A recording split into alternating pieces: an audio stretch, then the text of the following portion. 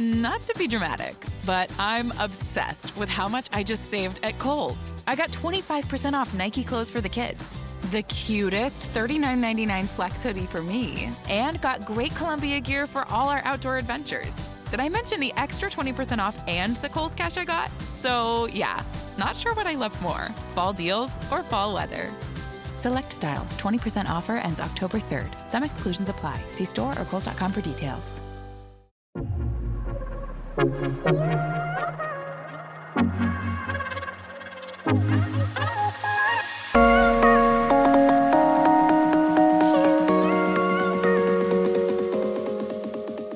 You're listening to Empowerment and All That podcast, your favorite podcast for women's empowerment, hosted by Rita Bautista.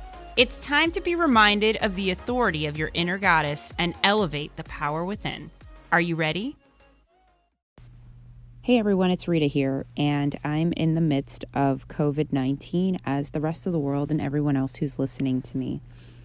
I wanted to let you guys know that as of right now, I mark myself safe and hope that everyone who's listening to this episode also has the ability to mark themselves safe as well.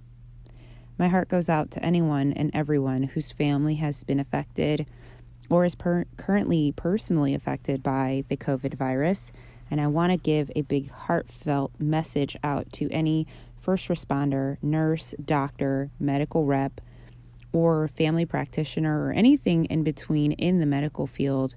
I want to thank you guys from the bottom of my heart for doing what you guys do genuinely every single day, heartlessly, and honestly, in a very genuine and selfless space that you do it in. I hope nothing but the best for you guys, and I want you to know that we're all rooting for you in every single space that we're in, and thank you for all the service that you do for us on a regular basis, and only hope that moving forward in the future for what's going to happen, that you guys stay safe as well.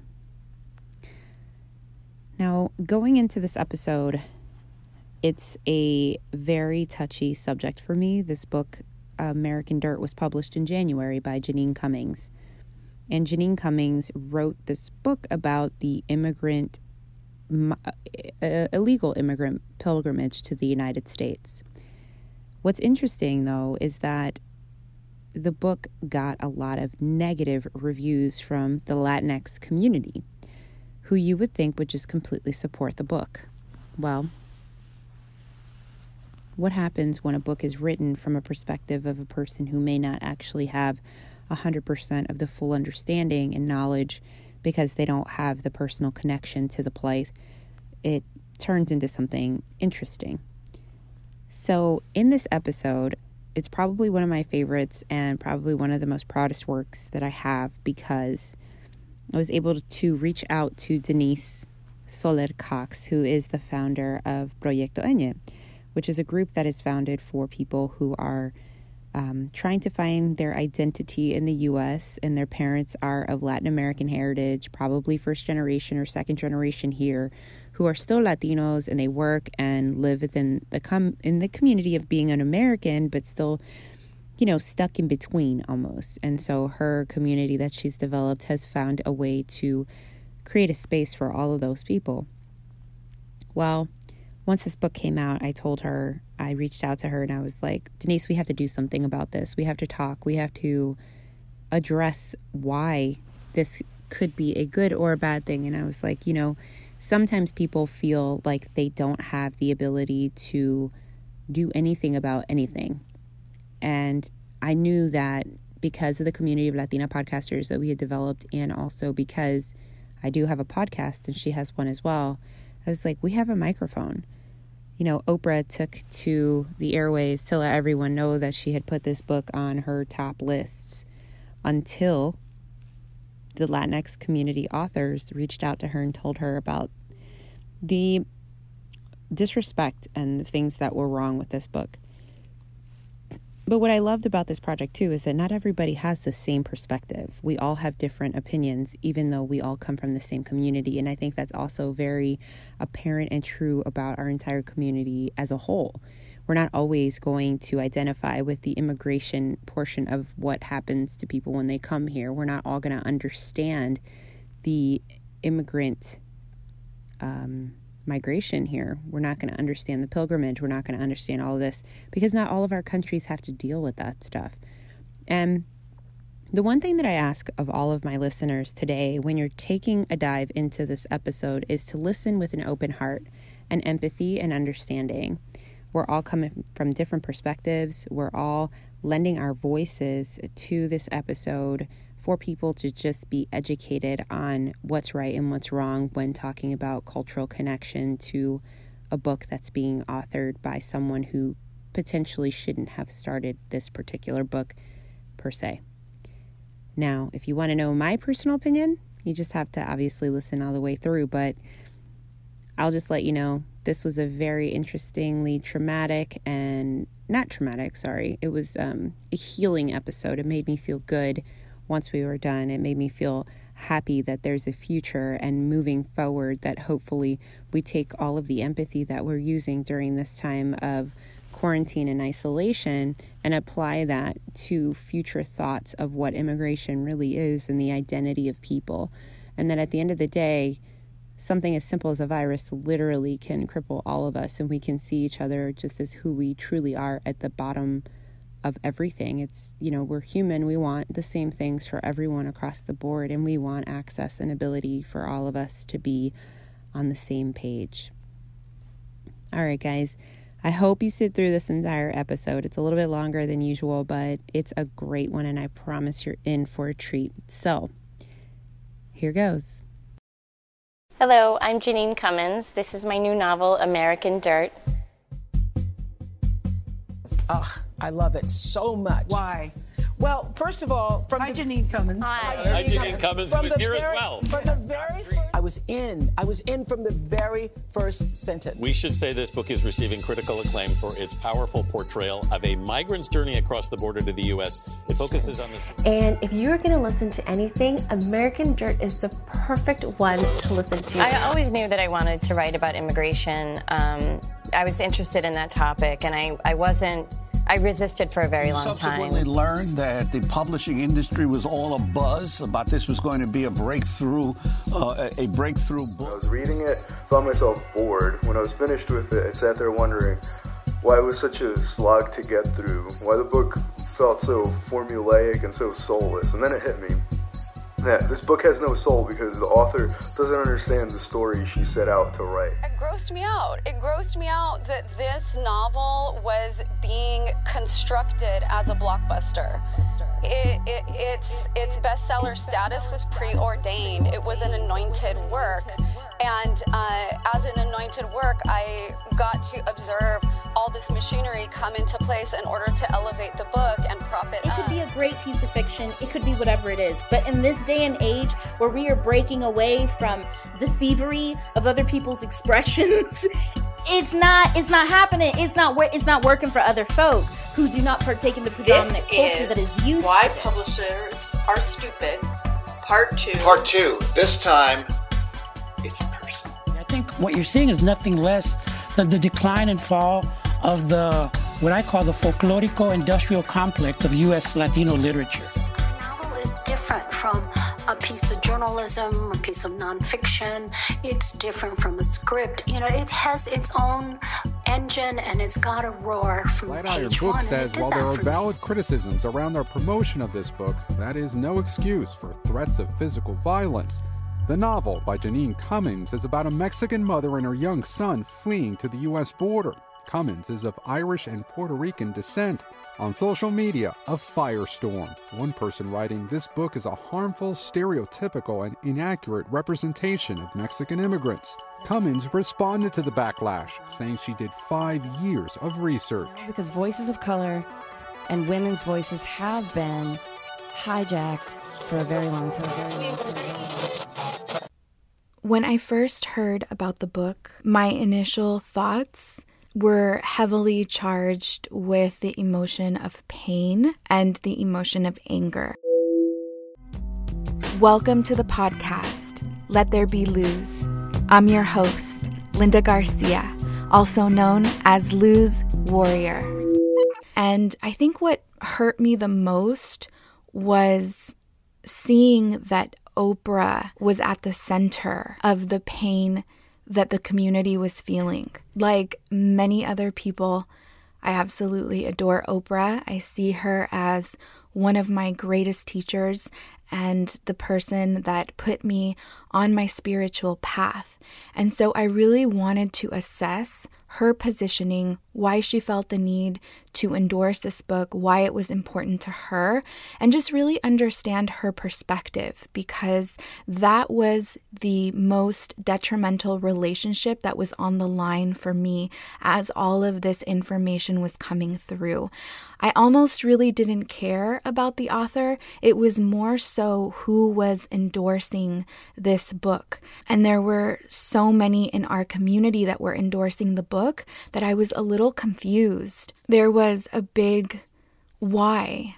Why was the book being embraced in this way by people of color? And what was it in the book that moved them to feel this way? Did they really read the book? Did they themselves at one point question why our story was being told via a white woman at this specific moment in time? The more and more I gave it time, the more I decided that I was not interested in reading the book. That if I was to read the book, it was to prove some point to myself. Once I solidified the decision of not reading the book, I felt really empowered in taking my power back, in protecting the way I personally feel, and also protecting the work that I've done to heal my spirit. What I focus on expands. And so if I participate in something that is not serving me, it's not serving my higher self, then it's not helping the collective as a whole.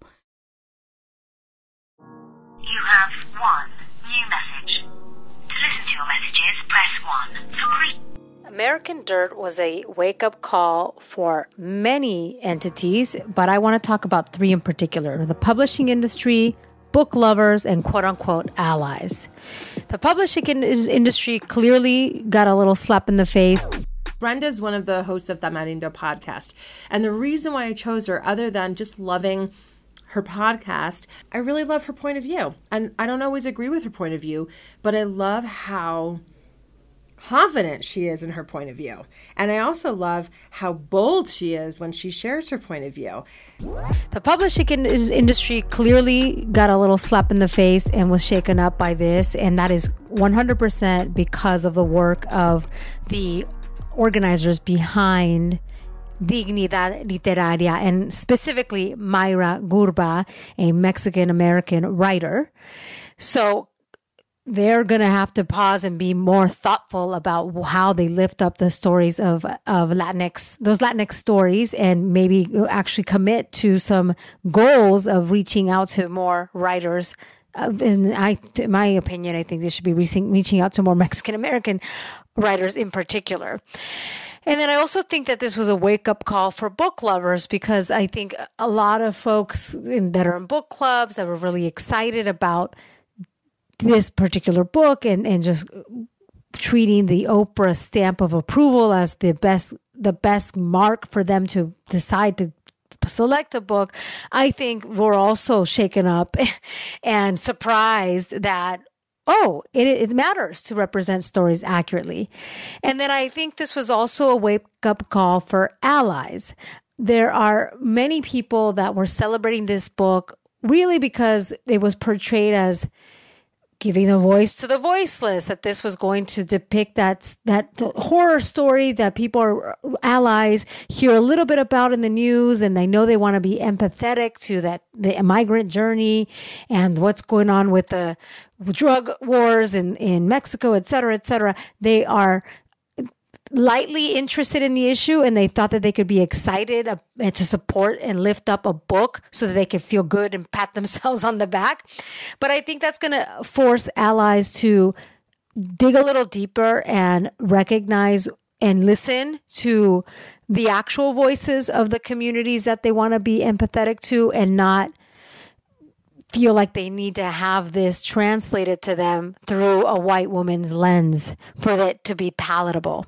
I really think that that's what this American Dirt debacle and debate and discussion is stirring up. It's forcing allies to be more thoughtful on how they try to amplify our stories. I think it's important. We need amplified, and we need our stories amplified, and we need their allyship. But I think this is going to force them to do their homework and not just feel like, oh, look, this book has that imagery that I recognize to be Mexican, and it's about the words that I recognize, like drug wars, like La Bestia. And I'm really happy that we're living in a moment in time that we as Mexican Americans, we as Latinos can check people.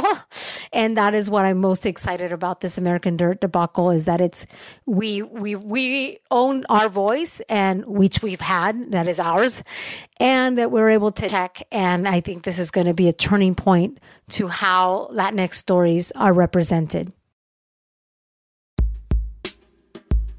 As I dug in a little deeper, I did decide to read. Actually, I take that back. I decided to listen at first. Hey there, this is Nicole Hernandez, host of the Daring Kind podcast. Such a scandalous book in the way that it was portrayed and the cadence of things that were happening, crimes and killings, and it was rather gripping from the very start. My background is actually in journalism. My graduate work is in journalism. My undergrad is in psychology. And so I decided to just get really curious about it and use my journalistic training to evaluate American Dirt. And when I did, a couple of things became very clear. Number one, this is a fiction novel. It was quite clear to me that the publisher had set such great expectations for this novel that was just for pure entertainment. And I think that's actually where the trouble began, is that when you take something that is meant for entertainment, let's say it's like the equivalent, and it's the equivalent of saying The Bachelor represents the true love story of our time. And that is just how absurd the titles and the accolades that were given to American Dirt became. They're absurd. So that's kind of where I ended up. I just took the book for what it is, which is a really quick, easy read. Not a lot of depth to the characters, but definitely a page turner. Jeanine Cummings knows how to write a formulaic, gripping suspense thriller novel. And if you take it for that, then I think that you'd actually enjoy the book. I do think when I took it even a step further, I don't believe that Jeanine fully anticipated I don't think it was her intent, I should say. I don't think it was her intent to misrepresent the Latin community by any means. I think she did try her best to interview the people that she could and to have all the sources that she had available to her. And still, she was writing a suspense thriller novel that's totally fiction. And so I think in that vein, like, you cannot expect it to be a true, accurate portrayal of someone's life because it was never meant to be. Welcome to the Self-ish Latina podcast, where we get to be self-ish together. Okay, are we ready? You're so awesome. There is a thing about our stories being told, like whether or not they're told in the best light or the worst light. There is a thing in our community that said, well, at least our stories are being told. And that seems like we can get our chin up over the bar and then we can raise the rest of our body over. And there was backlash against that idea. And I saw it in the Project Enya community with people saying, at first I thought, listen, at least they're talking about us. And then the same, I'm thinking of one person in particular that said, and then I changed my mind after I talked to my daughter about it. And Rosalia is also addressing the same thing here. I believe the book is quite significant in the big picture right now in the way that it portrays the immigrant experience, and the immigrant characters are very exaggerated. And unfortunately, there is a very negative stereotype as it is, and I don't feel that this is helping in any way. So unfortunately, I don't see this as anything that is helping the narrative right now for the Latin culture, for immigrants, and for the culture that lives south of the colonial border. I think that what the anger that is currently being felt for this book is masking indignation and hurt. I think that the indignation aspect is that it was so poorly representative of true Mexican culture. There were a lot of false narratives. Again, just talking about how, as one example that they gave in the book, that this main character would be giving a woman that he wants to impress, that he's so fond of, to give her conchas, which is considered to be such a common bread, and it was portrayed in the book to be something that was so amazing to give, but yet if you flipped it culturally, it would be the same as someone giving a woman a donut, and instead of like a creme brulee. And so missing those nuances was just such a gross misrepresentation that I think that there was a lot of indignation for the way that it was portrayed. For someone who, quote unquote, researched this for 5 years, they did a very poor job in researching. And so I think indignation for one, and hurt for the fact that it was something that this kind of story has been attempted to be told by more authentic writers who understand or are genuinely Latinx writers. And not to say that, yes, she has a percentage of Puerto Rican, so I know a lot of people are discussing that, but I also feel like there is an aspect that was neglected within herself of exploring her own culture, and maybe that gap has created also more hurt because she, as a writer herself, as a person, had never really embraced that about herself, and now she's going and portraying in a different Latinx culture in such a grossly misrepresented way. So I think that the hurt is there from that, but even also from the publishing industry and how they have completely missed the mark, and how they continuously look at helping writers who are not people of color to be represented versus giving the true diverse voices a platform. So it's 11. Are we going to jump on? Yeah, maybe at 11:00. Oh, it's 11. It's 11:05.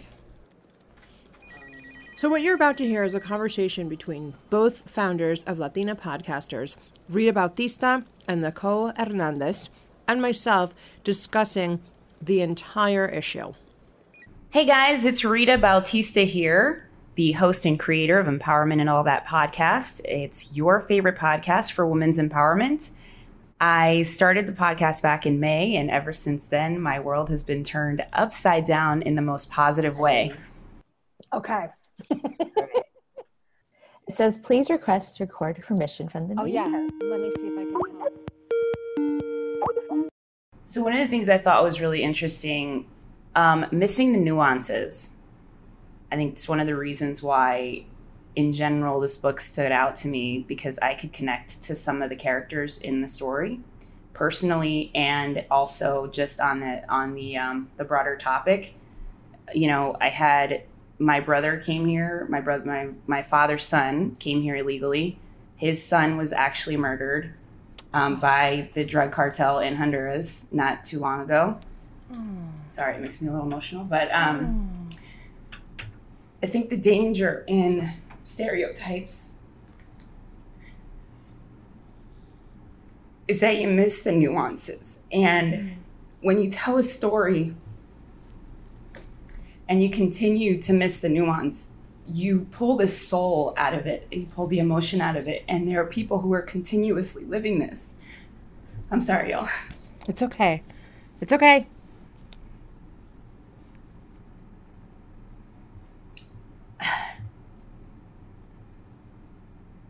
I need a second. I'm sorry.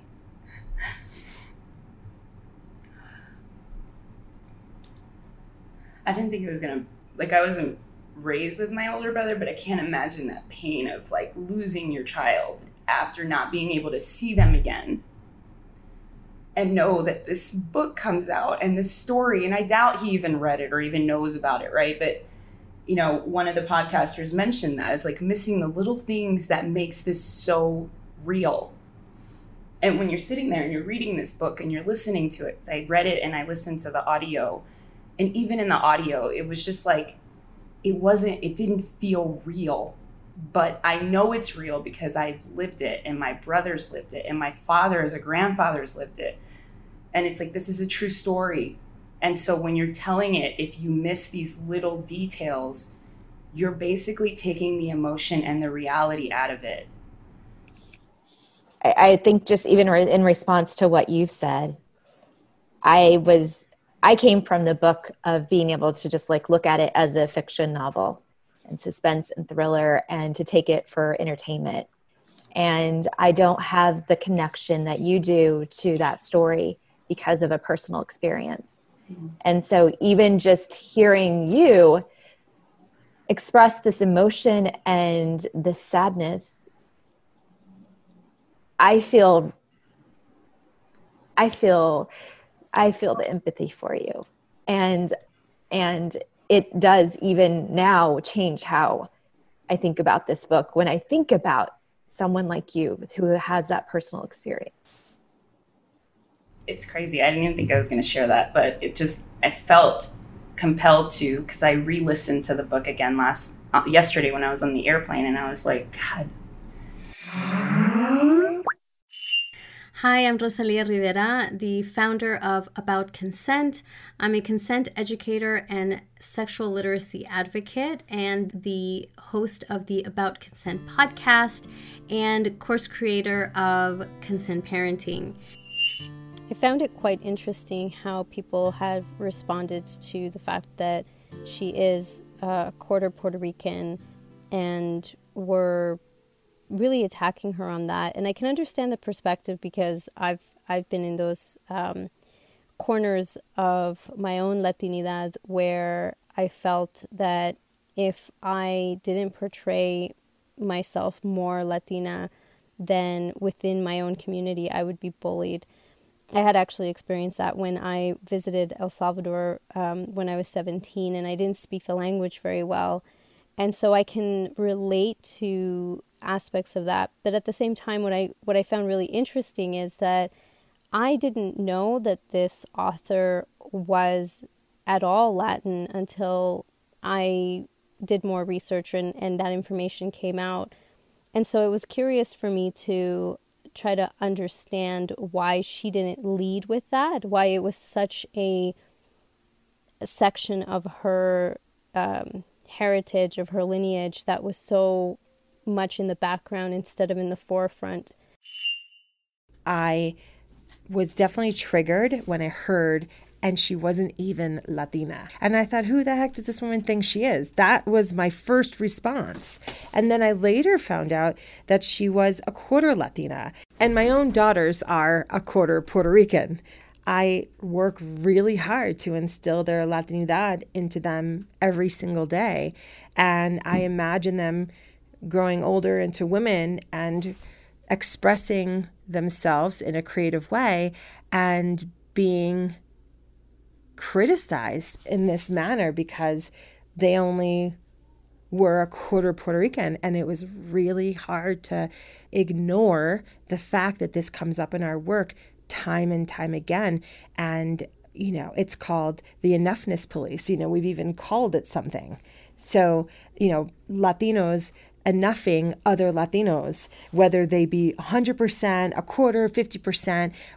There's people there that are just like waiting to criticize based on how Latino they think you are. And I'm going to say, my first thought was, who the heck does this woman think she is? So I almost can't even help my own thinking. But then I had the self-awareness to say, hang on a second. No, that doesn't disqualify her. People write about communities all the time that they're not a part of. She just unfortunately didn't do it well, right? And my own daughters are a quarter Puerto Rican, and that's when I started thinking about how some people in our community treat each other. And that's when it stung. Like, are you kidding me? Here's yet another example of how we're enoughing each other and disqualifying each other. And is someone going to disqualify my own children? That's not okay with me. Well, first, I want to kind of address something that I used to be a bully. I was a bully about this for years. And it took for me to watch someone that I love very much finally come to me and tell me, like, you're not any better than I am just because you speak Spanish. And I realized all I was doing was passing on the hurt that I had when I would travel to Honduras and everybody used to call me a Yankee. I was passing that hurt on to my family member who didn't speak Spanish, who eventually teaches herself how to speak Spanish. Okay, so like, it was this whole thing. It's like we're passing the pain on to the next person instead of just healing it and saying, enough is enough. You're Latina, I'm Latina. How can we support each other? This is ridiculous.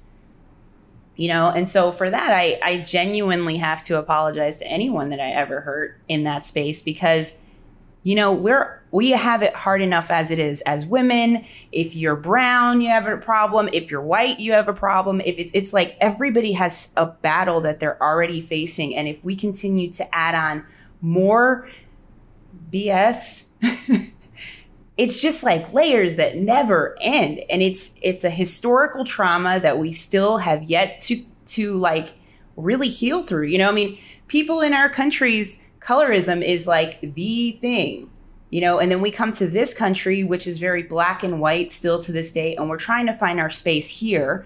And then on top of that, we're here and then they lump us in under one name.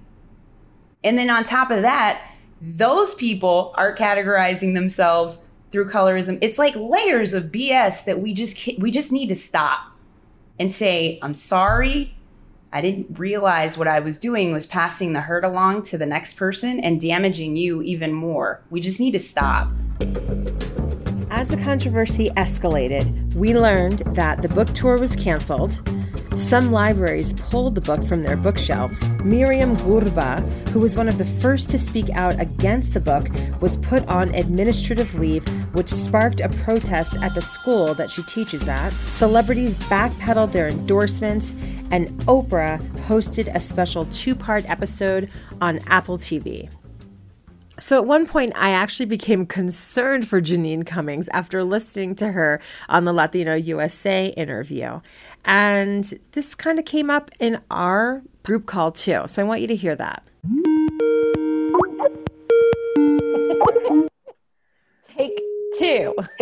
Welcome to our world. Self-respect. She lost a lot. Her name's pretty tame. She lost her name. She lost her reputation. I really don't think so. That's the crazy thing. That book is still charting. So? You guys, but I mean, no. But just because it's selling doesn't mean that she has a good name. I mean, look, what doesn't matter. She'll bounce back.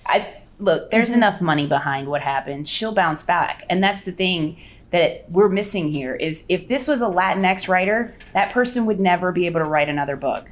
And I don't mean to say this. It's probably going to come off wrong, but it's almost like the whitewashing is totally okay, and she'll bounce back with another book.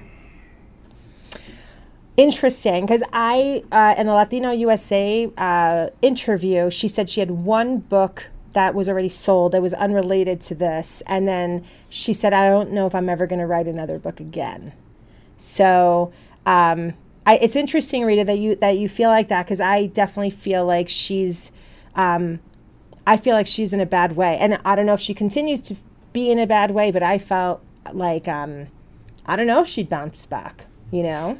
So let me ask you this: you sold your wedding rings to continue on your project because you knew that you believed in what you were creating at the end of the day. And this woman believes in her literary work. And as a person who continues to create constantly, you're not going to stop just because everyone tears you down.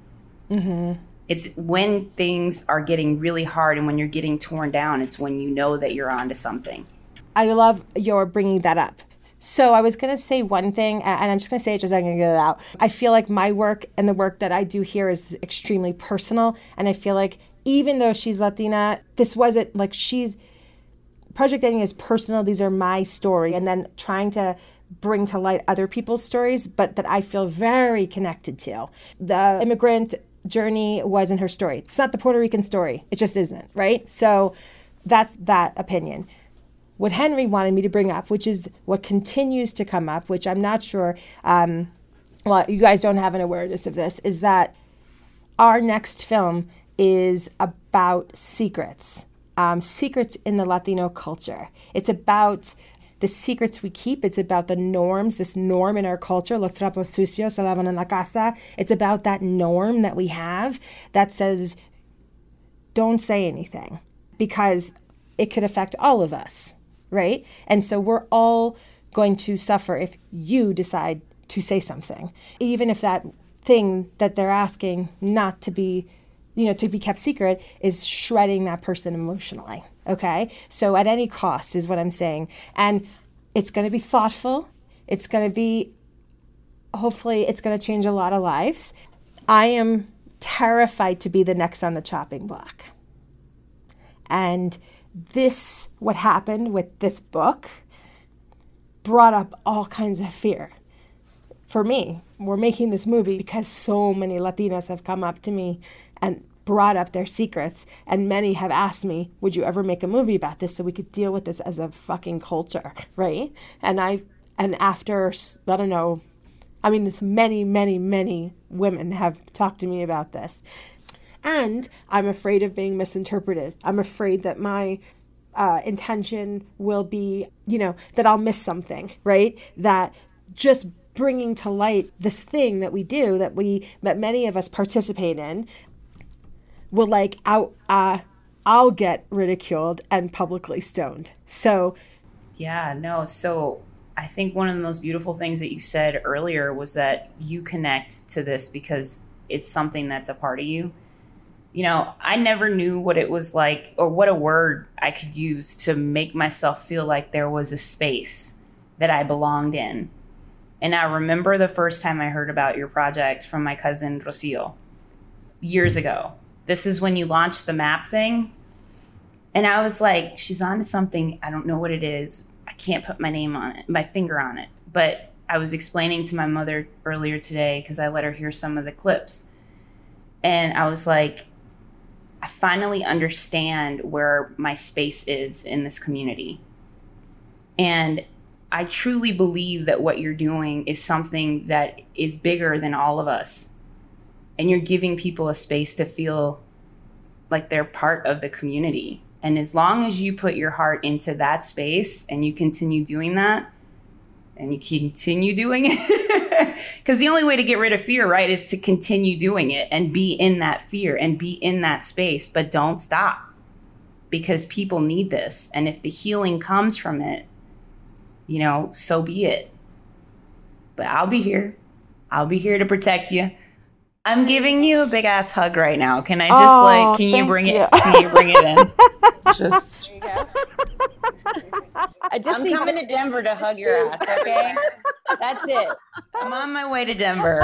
I need to go skiing before the snow's over anyway. I mean, you better let me know if you come here. Yeah. We're like best friends now. Commercial break / pause here.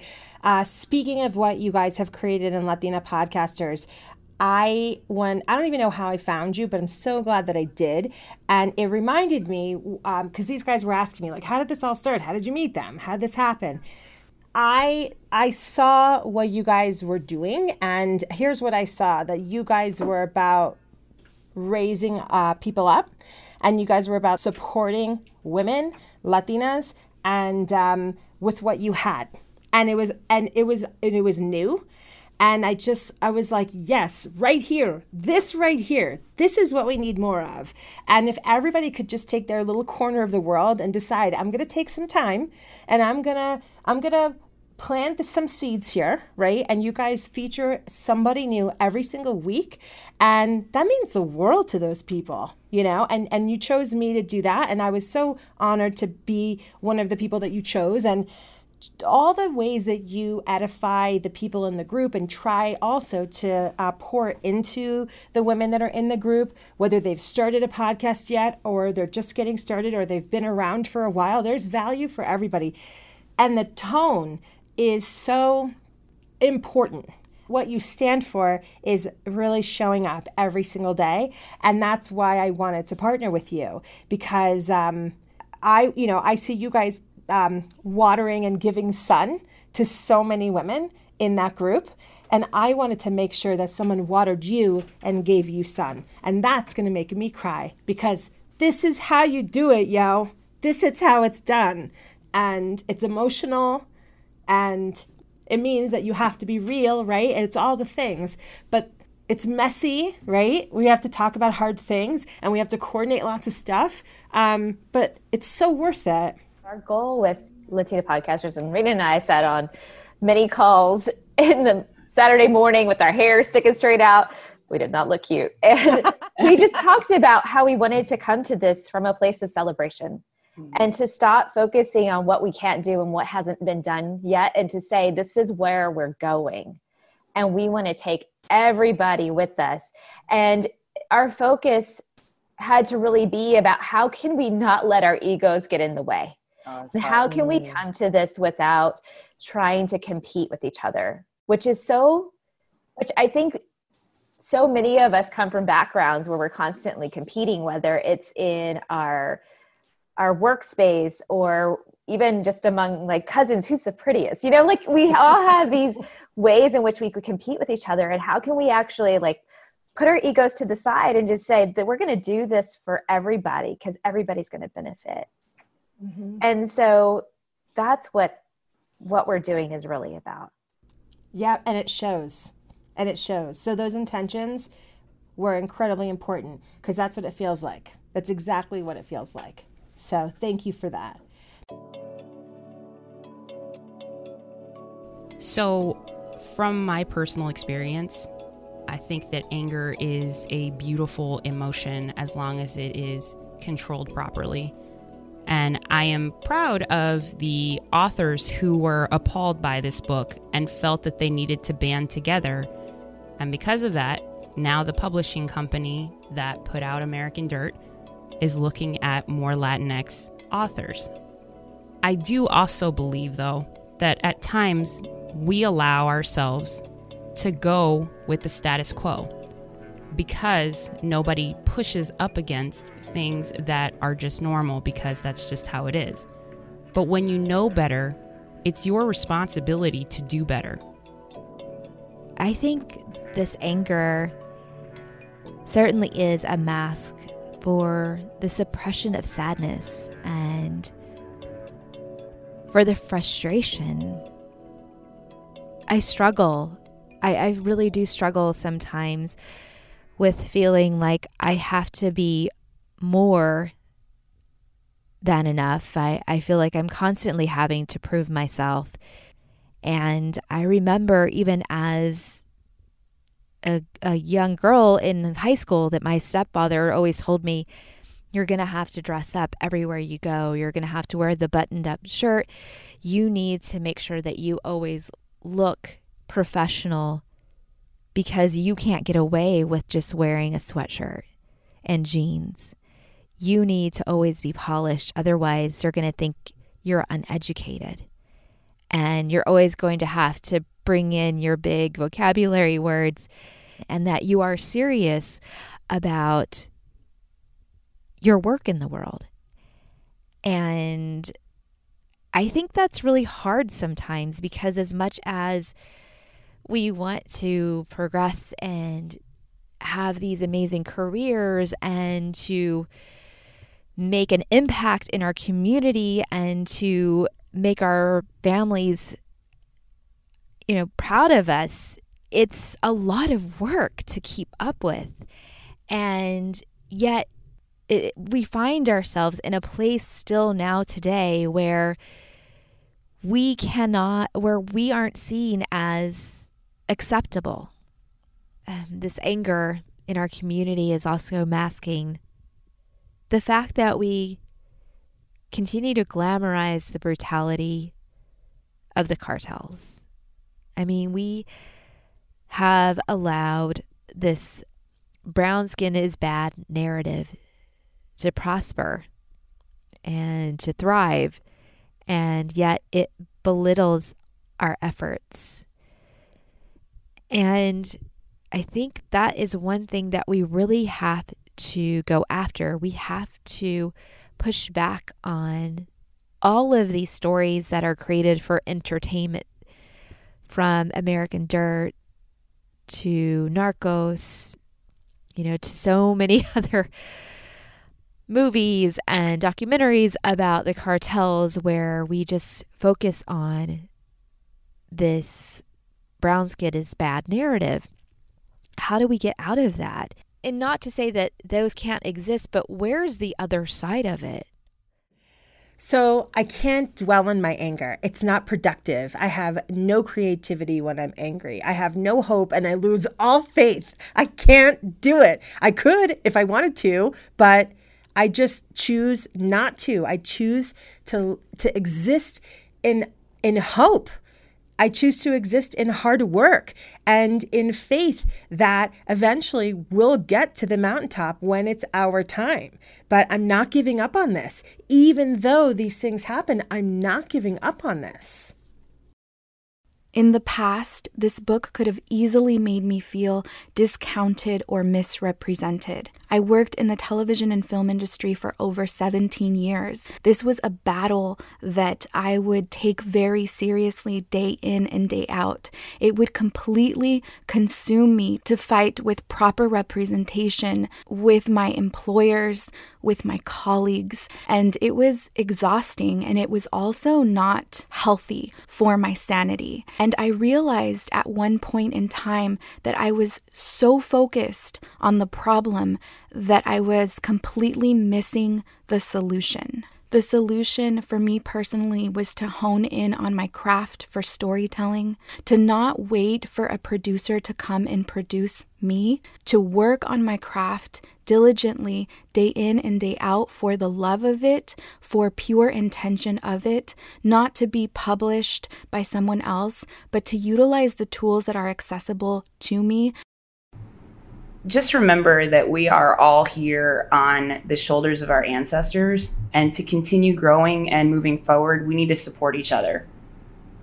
Whether you're in Central or South America listening to this podcast, or you live here, or you're third generation here, or you're an immigrant trying to make your way up here, we need to be able to come together as a community and understand that we all represent the Latinx, Latino, Latina, Latin community. And if we don't support each other, this stuff's going to continue happening. Boom. I just got chills too.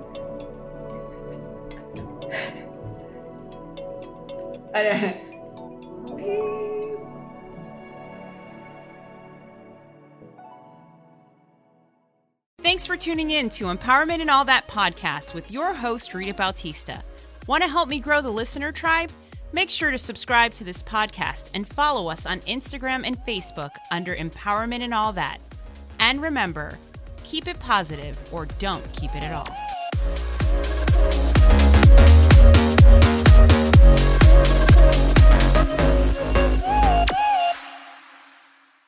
Have you or a loved one tested positive for COVID-19 during the past 5 days? Those 18 and over may be eligible to take part in a clinical trial for a possible COVID-19 treatment. Participants will receive study-related care at no cost. To learn more, call 1-855-221-3671.